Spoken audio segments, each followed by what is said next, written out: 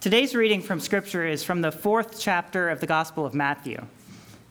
We begin the Lenten journey by hearing the story of Jesus being led into the wilderness by the Spirit. In the observance of Lent, we step with Jesus into this dusty terrain. So hear these words of another place, another people, another time, and may they be filled with a fresh infusion of the Spirit for us in this time, in this place. Then the Spirit led Jesus up into the wilderness so that the devil might tempt him. After Jesus had fasted for 40 days and 40 nights, he was starving. The tempter came to him and said, "Since you are God's son, command these stones to become bread." And Jesus replied, "It's written, people won't live only by bread, but by every word spoken by God." After that, the devil brought him into the holy city and stood him on the highest point of the temple and said to him, "Since you are God's son, throw yourself down, for it is written, I will command my angels concerning you, and they will take you up in their hands so that you won't hit your foot on a stone." Jesus replied, "Again it is written, don't test the Lord your God." And then the devil brought him to a very high mountain and showed him all the kingdoms of the world and their glory. And he said, "I'll give you all of these if you bow down and worship me."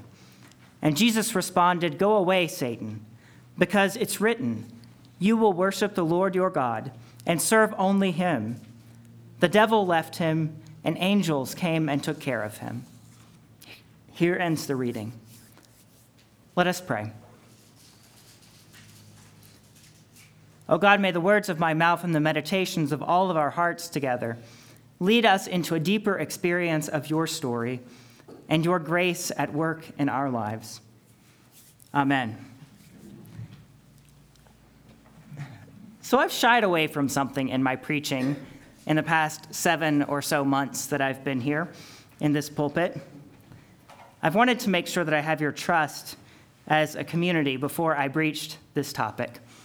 Well, today I want to change that, because the thing that I haven't talked about is musical theater.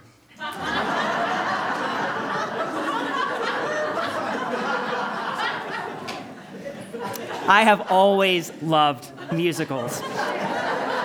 In fact, I love them so much that I studied theater in college. And one of my favorite musicals, and in fact, there are many favorite musicals, so you might hear me say that again sometime, but one of my favorites is the masterpiece, Stephen Sondheim's Into the Woods.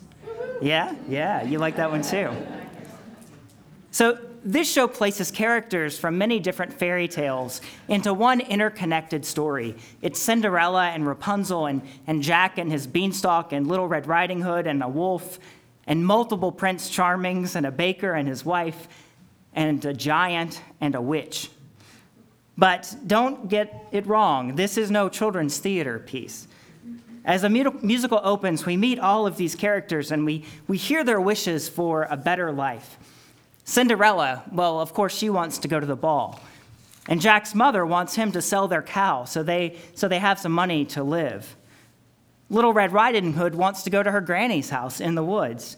And the baker and his wife learn that a generational curse placed on his family by the witch can only be broken by retrieving some special items for the witch.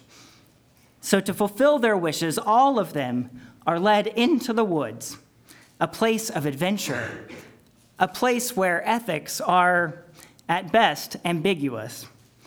After a few twists and turns, at the end of Act 1, all the wishes have been fulfilled, but everything unravels in the second act as a giant descends from the beanstalk, and the characters have to go back to the wood to make choices about how to survive. Comedy turns into tragedy as they have to say goodbye to some of the characters. The first act was about magic beans and a royal ball, and this act is about death and blaming and even moral ambiguity.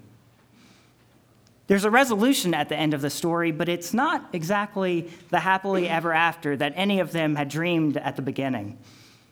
Just as the final song is wrapping up, Cinderella belts out again, "I wish." And that's the end, leaving us to imagine that this group will again face discontent and challenges in their lives that will lead them back into the woods yet again.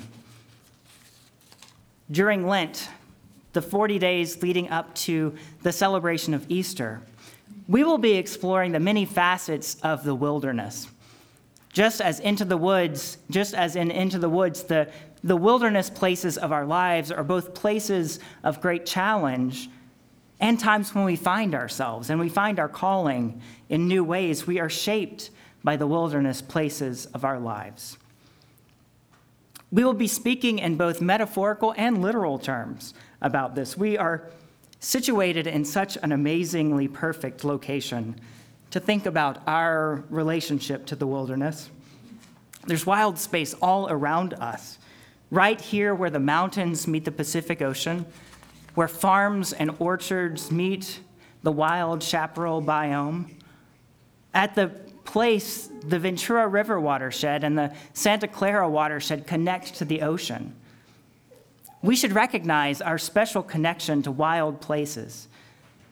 This is the reason that we will be having a series of wilderness wandering hikes throughout this season, so we can get out there and really connect with the wild places all around us. Not only is it good for us to form community, but it's actually good for our bodies to be outside. I've heard of doctors writing prescriptions for patients to go outside. In today's scripture, Jesus is moved from his baptism and led by the Holy Spirit into the wilderness where he fasts and prays. And there in the wilderness, his identity is assaulted by the devil. I think it's worth taking a moment to note that the word from Greek that's translated as devil here is diabolos. It doesn't really mean a little red man with a forked tongue and horns and a pointy tail. It means the slanderer or accuser. It's the one who makes Jesus question his identity and his mission. It's the one who comes to lie to him about who he is and what he's doing.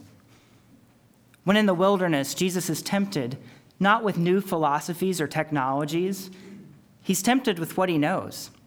He's tempted with cherry-picked scripture, taken out of context and used to support the devil's position. Apparently, that's not a new invention. You can almost hear the devil saying, "But it says right here, don't you believe in scripture?" The devil knows it, but Jesus has internalized it.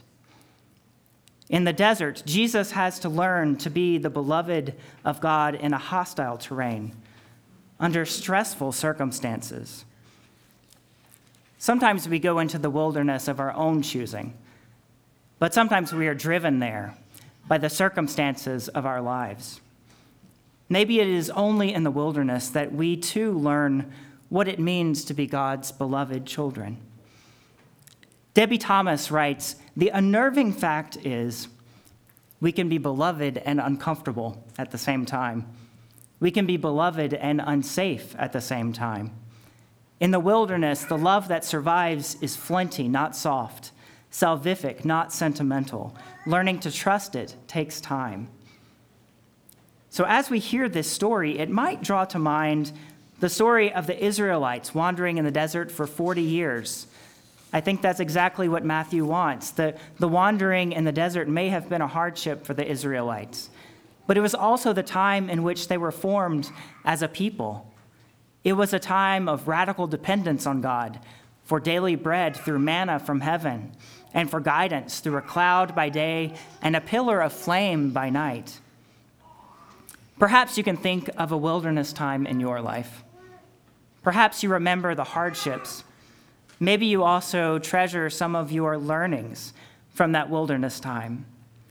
Maybe you're in one of those wilderness places now, and you feel its disorientation and hardship. God travels with us through the wilderness places. Maybe it feels overwhelming, and it's hard to believe that God's with us in it. In those times, let us lean on our community and put one foot in front of the other. one day at a time. In the finale of Into the Woods, the characters sing of what seems to be the moral of the story. They say, into the woods you have to grope, but that's the way you learn to cope. Into the woods to find there's hope of getting through the journey. Into the woods each time you go, there's more to learn of what you know. Into the woods, but not too slow. Into the woods, it's nearing midnight. Into the woods, to mind the wolf, to heed the witch, to honor the giant. Into the woods and out of the woods, and happily ever after. I wish. Life is filled with the perilous and wonderful periods in the wilderness. So let us as a community travel together, supporting one another and cherishing those moments, knowing that we are the beloved of God even in those wilderness times. May it be so. Amen.